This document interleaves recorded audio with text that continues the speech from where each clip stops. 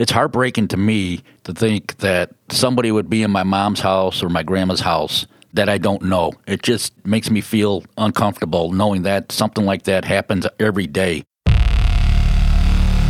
Introducing The Protectors, inside criminal minds from around the world.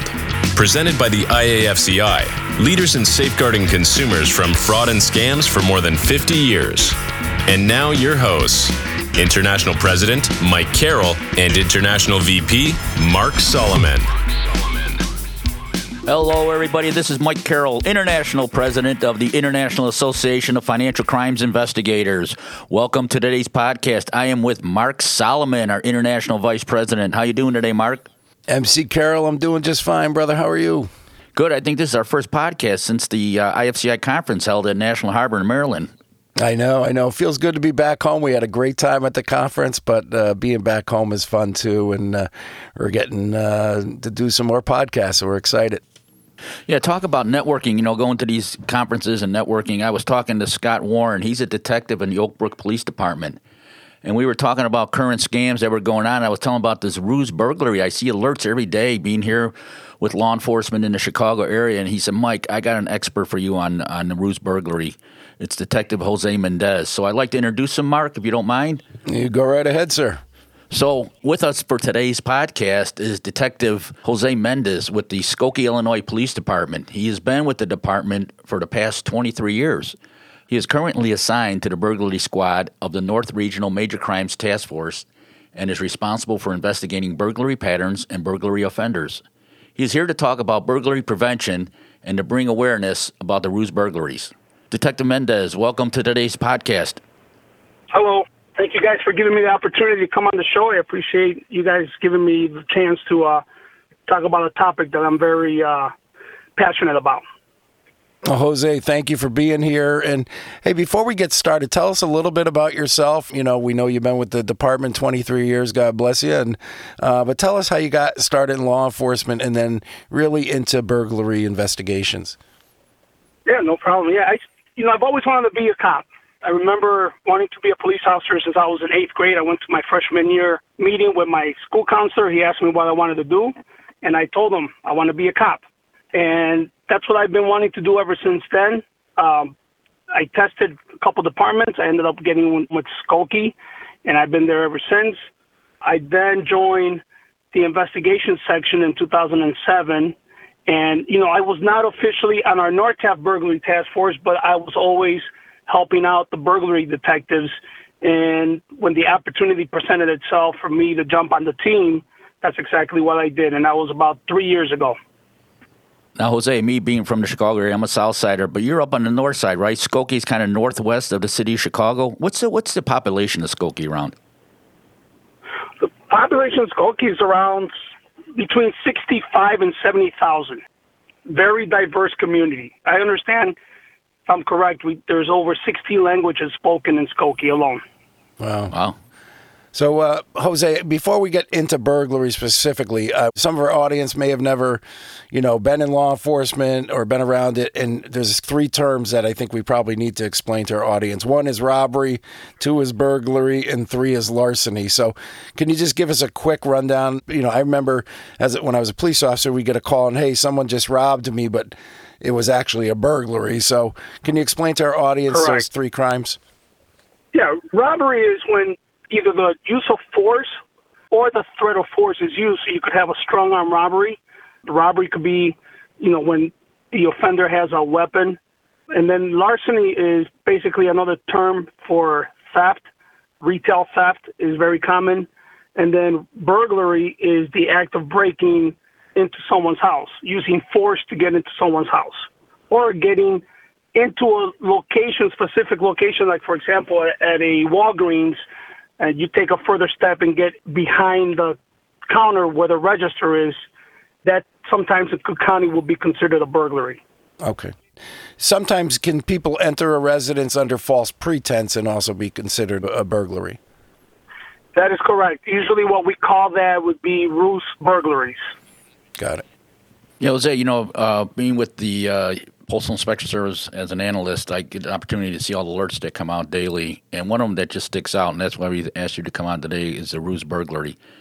It's disheartening when you see elderly people get caught up in this type of scam. Could you Yes. explain to everybody what a ruse burglary is? Sure.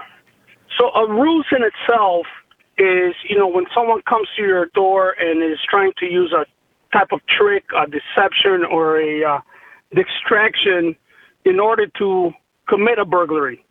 They'll pose as being, for example, sometimes they pose as being with the water department.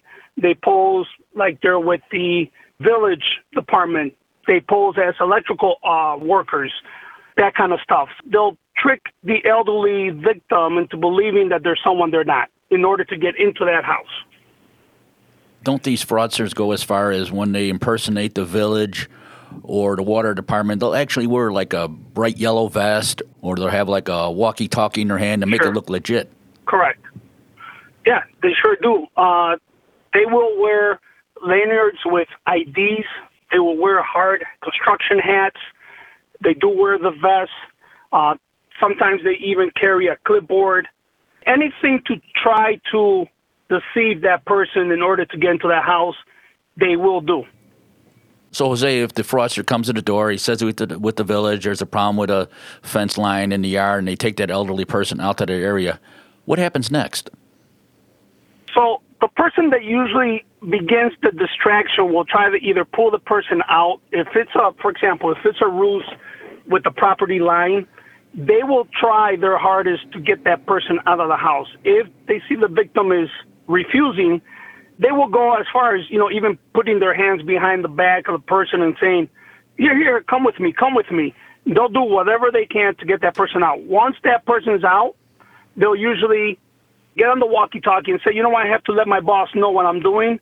And that's when they get in there, they conversate in their own language, and usually that's when the second, the third, the fourth offender gets into the house without the victim ever knowing that it even happened. Jose, do they target a particular person, a certain type of house? From your experience, what do you see? Yes. So usually they will target, their burglaries are not random, is what we've learned. They will drive around for hours until they find a target. Usually they're looking for elderly people. They might also target Asian people. They like to also target Indians. The reason being, so the elderly, normally because of the advanced age, they would have some type of medical condition, bad eyesight, bad hearing, memory loss. They also know that older people tend to be a little more embarrassed when they get ruse like this to actually make a report or tell a family member. The Asians, they know primarily Asians have cash at home. A lot of them own businesses and they bring their cash home. And Indians have a lot of gold jewelry, which are all the items that the offenders like to steal from the residents. Type of homes they look for, they'll look for a house that doesn't look modernized. From the outside, you could see the older looking curtains, the old style lamps or furniture. Usually that says an older person lives there. That's how they'll drive around and pick, whatever target or victim they're looking for that day. Yeah, that's amazing that, they would do that much research to target somebody. Yep. We've seen them actually stand in front of like a nursing home or a medical facility for older individuals. Or they'll go to a Walgreens and they'll see an older person, they'll follow them home, and then that's when they try to do the ruse. So they do go out of their way. It's almost like once they leave the house to do a job, they don't want to come back home empty-handed.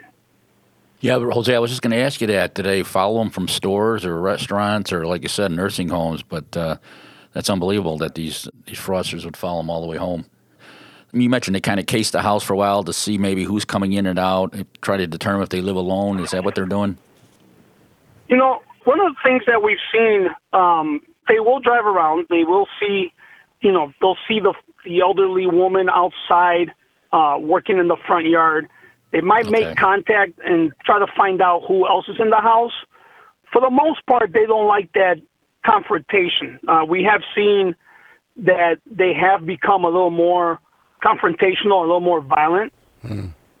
So, Jose, can you tell us, I know right now it seems like they target seniors, maybe certain ethnic groups, but technically anybody could fall victim to this type of burglary. Is that correct? Yes, that is correct. If they find a house that they believe has got cash in it, they will hit it.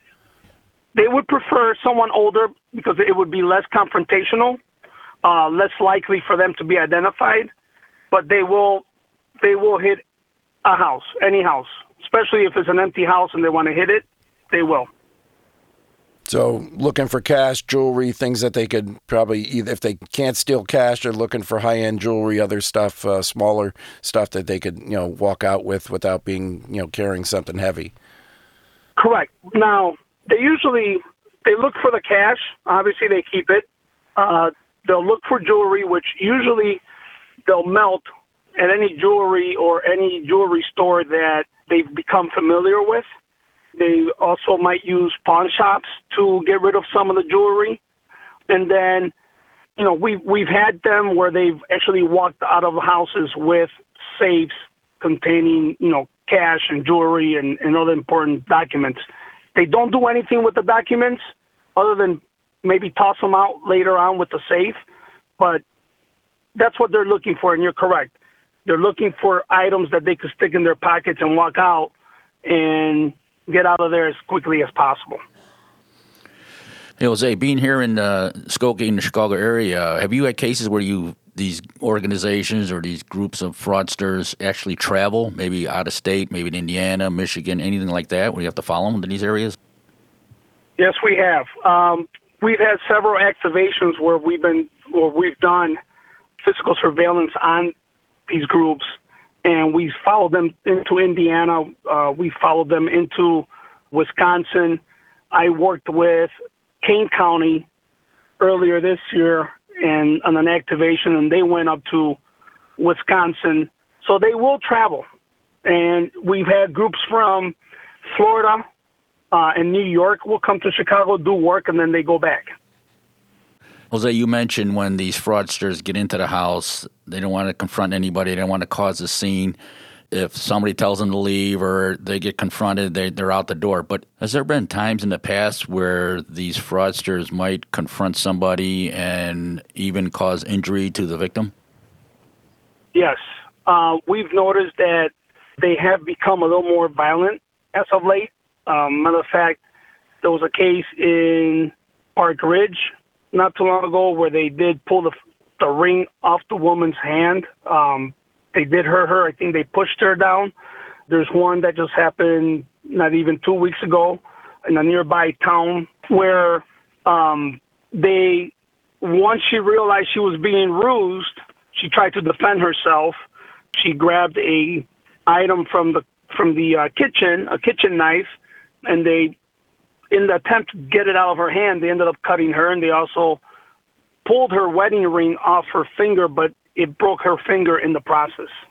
Oh, man. So they will, once they're in, they will use some type of force if they're confronted and they feel like they're walking out with nothing.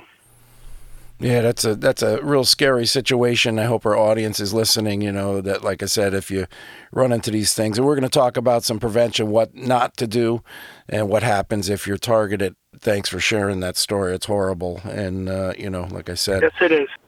So the question I have, too, is for our listeners is, do these groups tend to work, a particular shift or time period to commit these burglaries? Yes, they primarily start their day at about 10 a.m., and it could go anywhere until sundown. That's the time they like. It allows them during the daytime, that allows them to drive around and case the neighborhoods, check out which house they want to hit, and then they make up their mind. If they're going to do a ruse, they might go in early while, the person's there. If it's a house that's going to be empty or somehow they find out it's empty, they prefer to hit it dark so nobody will see them, obviously.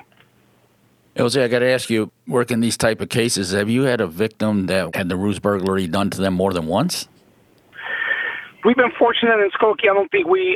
I could recall someone being victimized twice. I know one particular person in Kane County. I assisted a detective out there with a case, and the person was victimized twice. Now, it's less of a chance that they'll do a second burglary or they'll do two burglaries to the same victim, but you could be victimized once by having some type of home repair scam done, your driveway, seal coating, something to that effect, and then they could come back about a month later and do a ruse burglary. So in that sense, yes, we've had that happen. Hey, Jose, I got to ask you, is there a certain group that's out there doing these types of ruse burglaries that you are aware of? Is it certain individuals, certain gangs, certain ethnicity that's doing this type of scam? So we primarily deal with a particular ethnic group of people, and we, as a department or as law enforcement, we refer to them usually as traveling crime groups or families. Now, they would refer to themselves as gypsies, specifically American gypsies, is what, that's how they refer to each other. That's interesting. So I know a little bit from law enforcement myself, but I did a lot of ATM skimming investigations, and we found a lot of the criminal gypsy groups were doing stuff with ATM skimming and stuff like that. So they're also involved in these same criminal groups are involved in ruse burglaries as well. So usually with the ATMs, like these different ethnic groups have different type of specialties or what they like to do. Like, for example, we will deal primarily with the American gypsies, but there are the Yugoslavians, so the Yugos. They also do burglaries, but they don't primarily do ruse burglaries. They do forced entry burglaries. Then you have the other European gypsies that will do frauds like the ATM and things like that. Each ethnic group has their own expertise in the type of crime that they like to do. We deal mostly with the American gypsies and their ruse burglaries and home repair frauds and dent repair scams. Yeah, it's sort of like, like I see what you're saying, like each kind of criminal group has their own skill set, Correct. So they're not committing all these different type of crimes, but each group has a particular crime that they're focused on. I want to just stress too that when we say ethnic groups or obviously gypsy groups, we're talking about the groups that are committing crimes and not just any ethnic group or any gypsy community. But these are the ones that are engaged in criminal activity. Correct, I agree. Hey, Jose, I got to ask you too. These ruse burglary investigations, are they hard to prosecute? They are hard to prosecute because they're hard to identify. Usually the victims will have a difficult time trying to identify the offenders, so it makes it harder for us to make an arrest. If we can't identify who the offenders are, then we can't lock them up. But if they get identified and we have good evidence, they will be prosecuted. And a lot of judges, again, there's always like the protected class of citizens, children, the elderly. So nobody really, is going to give them a break. Unfortunately, this is the only thing they know pretty much since they're young. And we don't see them going to jail and coming back and, rehabilitating. So, Jose, for our audience, you've given us a lot of information on how these groups operate, the things to look for, some of this, the ways that they will present themselves as, legitimate people and trying to get in the house or bring the person out. What are some tips that you could give to our audience to prevent this from happening? Sure. Usually when I do, for example, the Citizens Police Academy at work, or I'll do the beat meetings, the first thing I tell people is do not open your door. Okay? If you hear an aggressive knocking on the door, get behind the door and just say, "Hello, I'm home. Can I help you?" But do not open the door. Once you open that door, now you're making yourself an easy target. You will not be able to close the door on them. They will put their foot in between the door and the door frame, and they'll make their way into the house. Usually the person at the door is a bigger sized male. It's going to be a lot stronger than the victim. If you do talk to somebody, don't be afraid to ask for an ID. Usually people from the village will have an appointment before they come out to talk to you. So don't be afraid to call your local village hall and ask if someone's at the door. If someone should be at your door. You see someone you don't recognize, don't be afraid to call the police. We will show up. We will try to find out who's there. By that time, most likely they'll be gone, but you could call us. Also, if you see someone that doesn't look right, try to get a look at their vehicle. What make, what model, what color, are there any specific stickers on the sides? They'll sometimes use magnetic strips on the side of the car to make you think that they're a legit business. If you happen to open your door and you have your screen door is locked, don't make the mistake of unlocking it. If they're playing the game that they don't hear you, then close the door and tell them to leave. Go away and call 911. Those are some of the tips. And don't be afraid, don't be embarrassed that if it happens, call a family member right away. Call us right away. The sooner we know, the better it is for everyone else. Yeah, Jose, what you think, too, also is that somebody comes to the door that you indicate that there is also somebody at home, like, somebody, wants to talk Correct. to you. Wait, let me wake up my husband, or let me get my son. He's in the shower. Come down in 2 minutes, something like that. That is excellent. Correct. Yes. You could even say, you know what? I don't know who you are. I'm calling the police. They do not like to hear the word, I'm calling the police. And that's a great point, too, is because a legitimate person, if they are, let's say, working for the town or the gas company, electrical company, they're not going to be scared off by you saying, hey, I'm going to call the police and verify who you are, because, the good person will stay there, wait for law enforcement. The bad guy is going to probably hop in his car and take off. Correct. The legit person will be totally fine with you calling to confirm who they are. If they have a problem with that, then they shouldn't be there. That's right. And Jose, also, what about security systems, visible cameras, smart doorbells, and stuff like that? Does that play into a factor of these criminals when they're trying to select a house? Unfortunately, because of COVID, now with masking up, the offenders are using the face masks, the hats, gloves. So it is harder for us to identify who they are, but obviously having either a Ring doorbell, a Nest, any type of security or video surveillance around your house will help us if, with the identification or at least with what they're wearing for a case. Also, it might capture a vehicle that you might not. Sometimes they pull up into your driveway. You don't realize they're in your driveway.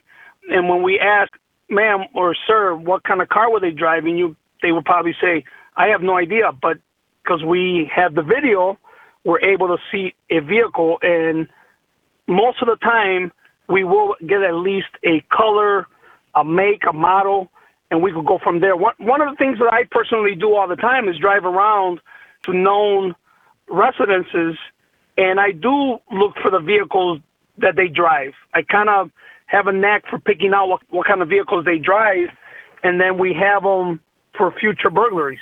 Right. Cameras, signs, a dog. If you could buy something that sounds like a dog, remote control or something, that's excellent. Anything to protect, the more you could use to protect yourself, the better off you will always be. Jose, I also wanted to ask you, protecting yourself from being a victim of this ruse burglary. What about the person living in the house protecting their valuables? Should they get a safe, or should they, not leave them out, right? Your jewelry, not leave it on your dresser. Should they hide that somewhere where these fraudsters can't find it? Absolutely. Hide it in spots where it will make it difficult for them to find. A lot of people tend to be creatures of habit, so everybody tends to hide their safe in a bedroom closet. So they go to closets and they'll ransack the closet until they find the safe. The more difficult you make it, the less likely that they will find it, because they want to get in and they want to get out. They don't want to be searching through your house for that safe or for your valuables. They go to the bedrooms, they go to the closets. So if you're going to hide your stuff within the residence not like in a basement or an attic. Do not put them in your bedroom or in your closet. And you're talking when you put stuff in your safe, and they find the safe, whether it's attached to the wall or not, they're going to leave with that safe. Most likely. We've seen it where they've actually pulled the safes off the wall or off the floor in order to take it. And Jose, what about like signs on the front door, front property that, beware of dog, or maybe I'm a gun advocate, or I even find putting a picture of Mike Carroll at my front door, it scares a lot of these criminals off. Do you agree? Do I agree on the beware of dog or the Mike picture? Both. I'd like to get your take on both. I don't want to be mean like that. But no, yeah, Thanks, signs Jose. that say that you have an alarm company. This house is under, surveillance, meet my dog, whatever. But I am going to warn you this, though. Most of them do not know how to read. So put pictures. Don't put words. That's why I use Mike Carroll's face all the time. I put it right. I don't even have an alarm system at my house. I just put pictures of Mike around. So Usually it's a circle with a line through it. Send me one of those, please. We're selling them for $9.99 at the podcast here. So. I don't know. That kind of sounds like a scam to me. Sounds familiar. It does. For our audience, I'm just joking. We're not selling anything, I promise.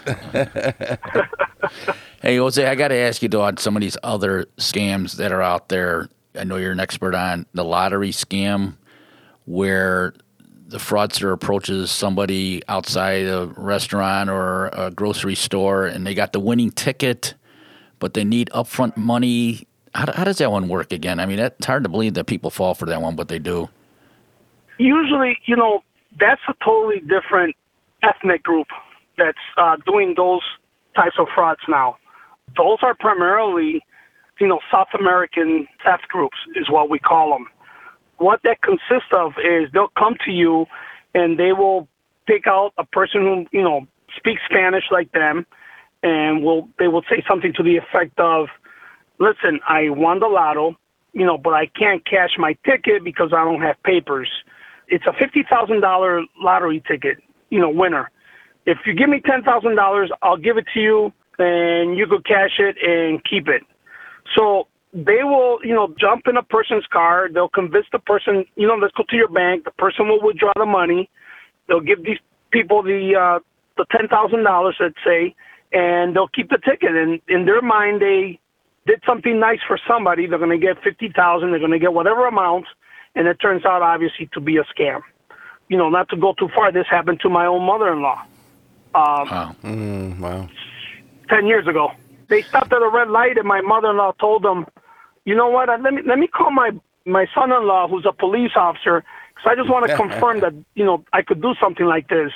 And they opened the doors, and they ran out of the car. Nice. I like it. Back in my law enforcement days, I don't want to show my age, but I think they used to call this the pigeon drop, right? That is correct. Yeah. Those kinds of scams kind of died off here in the Midwest for a little bit, and they're starting all over again. And they're coming back up. And not only are they doing that, but they've also, it seems like they're now spreading, and they're doing residential burglaries as well. But these groups do not they're not like the groups that we were talking about earlier. They like big houses in wealthy suburbs, in houses that are empty. You're talking about burglaries? Right. I'm talking about the South American theft groups that we're seeing now are coming up, and they're doing forced entry burglaries. We haven't heard of them that I'm aware of. If they've done it, it's not such a common thing yet.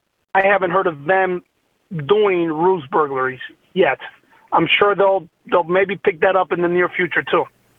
And we had a little conversation in the past. You mentioned a lot of that. This type of burglary too happens where homes are up against a golf course.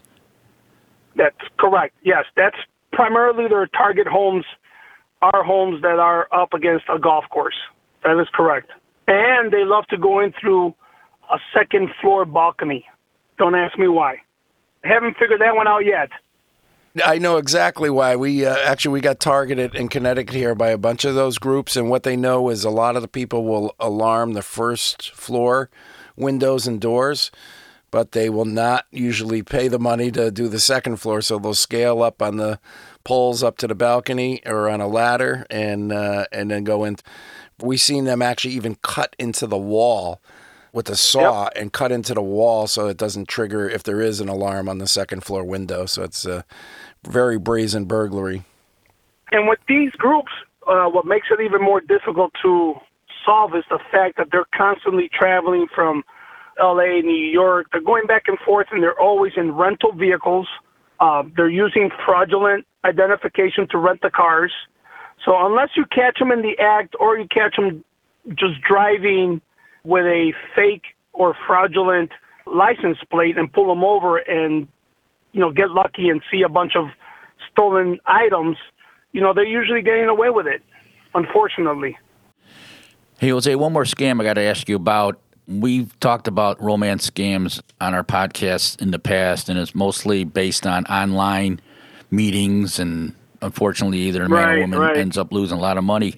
But isn't there, I see the alerts again, and isn't there one going around where mostly a young lady will meet an elderly man at a restaurant or grocery store, and they become good friends? You seen a lot of that? Yeah, we do see a lot of that. Usually, it's either a younger female or even who's single or a married female who does this, and they do become real tight with the individual. After some time, they'll start asking them for money. Usually they'll come out and say, maybe somebody in the family passed away, or, an uncle or an aunt, a brother. Somebody's got some major medical issue that they need help paying for. And the victim will give them a large amount of money, and they usually will go and buy a luxury car, and they pay cash. And they're living in high-rises downtown, and they're not paying for that because, unfortunately, the victim is paying for it. And they don't even know that they're being victimized. They might believe that they're actually helping a family member with a medical situation, or they might even think that they're in love and they're just helping their girlfriend, out, being nice. And we call those sweetheart swindles. Aren't those sometimes hard to prosecute because, the victim voluntarily gives up money that they have? And we've had an incident in our neighborhood and trying to talk that individual out of it from doing this. And it was hard. It was like, leave me alone. I know what I'm doing. Yep, you're right. And that's the thing, that they don't believe that they're being, how could this person do this to them? So they don't believe it, and they usually say, no, I'm in love with that person, and I'm giving them that money. And it doesn't matter. It usually would have to take a family member, a son or a daughter that kind of, knocks some sense into them, and then they realize, okay, I've been taken. Other than that, they become extremely, hard to prosecute just because of their refusal to go forward with a prosecution. Yeah, it gets challenging there to prove the criminal intent, but I'm sure they take in the background of the suspect, and if they've done this previously, hopefully, and could get some prosecution on that. Yeah, and if we could also show that there's some type of medical condition with the victim, or their mental state, more likely than not, a state's attorney, based on the background and the type of group that we're going after, they see a scam, and they recognize a scam when one is happening. Well, Jose, I got to tell you, I've really enjoyed our talk here today, and just gave us a ton of information for our audiences. Anything that, if you had to give one message out to our audience today, what would that be? I would say, don't ever feel pressure to let anyone in your house that you do not recognize. Don't feel bad. Don't think that you're doing something wrong by not letting someone in your house. If that person shouldn't be there, if that person doesn't have a prior appointment to be there, if it's not someone that you recognize, they should not be coming into your house. Don't let any kind of talking that they do convince you otherwise. They're good talkers. They're good at what they do. Just stick to it. Do not let them in. Call 911. Call a family member. Get the word out. That's the one advice that I would like to give. Get us involved. The sooner, the better. I love it, Jose. I could see like something like "Not in my house," you know? Correct. I think it's a great slogan. Or don't let their foot in the door. Exactly. Once they get that foot in the door, it's too late. Which one of those slogans did you like better, Jose, if you had to pick one? Oh, here we go.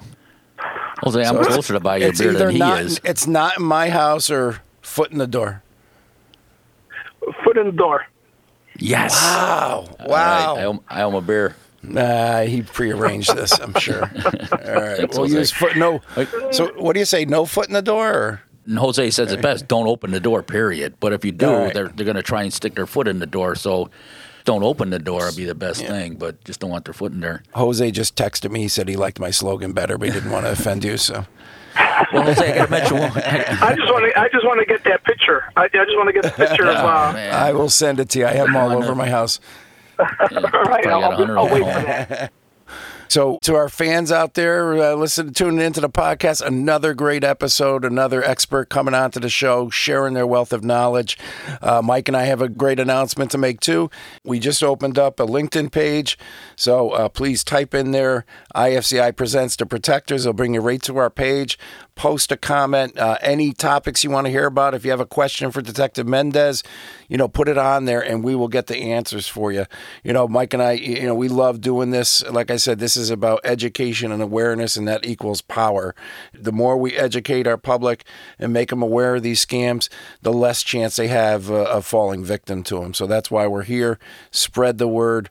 Let everybody know about IFCI Presents the podcast. Yeah, you're right, Mark. I hope our audience does subscribe to the podcast. I think it's important. But not only that, I think our audience needs to reach out to their neighbors and their friends and their families and let them know about this scam that's going on out there. It's heartbreaking to me to think that somebody would be in my mom's house or my grandma's house that I don't know. It makes me feel uncomfortable knowing that something like that happens every day. And we need to get together. We need to partner up with law enforcement. We need to get the word out that this is going on. This is going on every day, and we all need to get together. And this is just one small way with our podcast, just to get people to know about this type of scam. Talk to your neighbors, get the word out, join up with us on our podcast, and let's protect our citizens.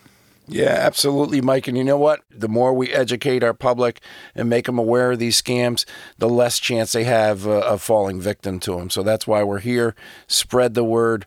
Let everybody know about IFCI Presents the podcast. Yeah, Mark, by the time this podcast comes out, we'll have that stop action video done for the ruse burglary. We'll get it on the show notes. We'll get it on our LinkedIn page so people could see it, and they could pass that on to their friends and neighbors and just make people aware. This is one tough scam that is out there that is affecting the elderly, and like Jose was saying, it's not slowing down. It's increasing, and we need to get the word out. We need to protect our citizens.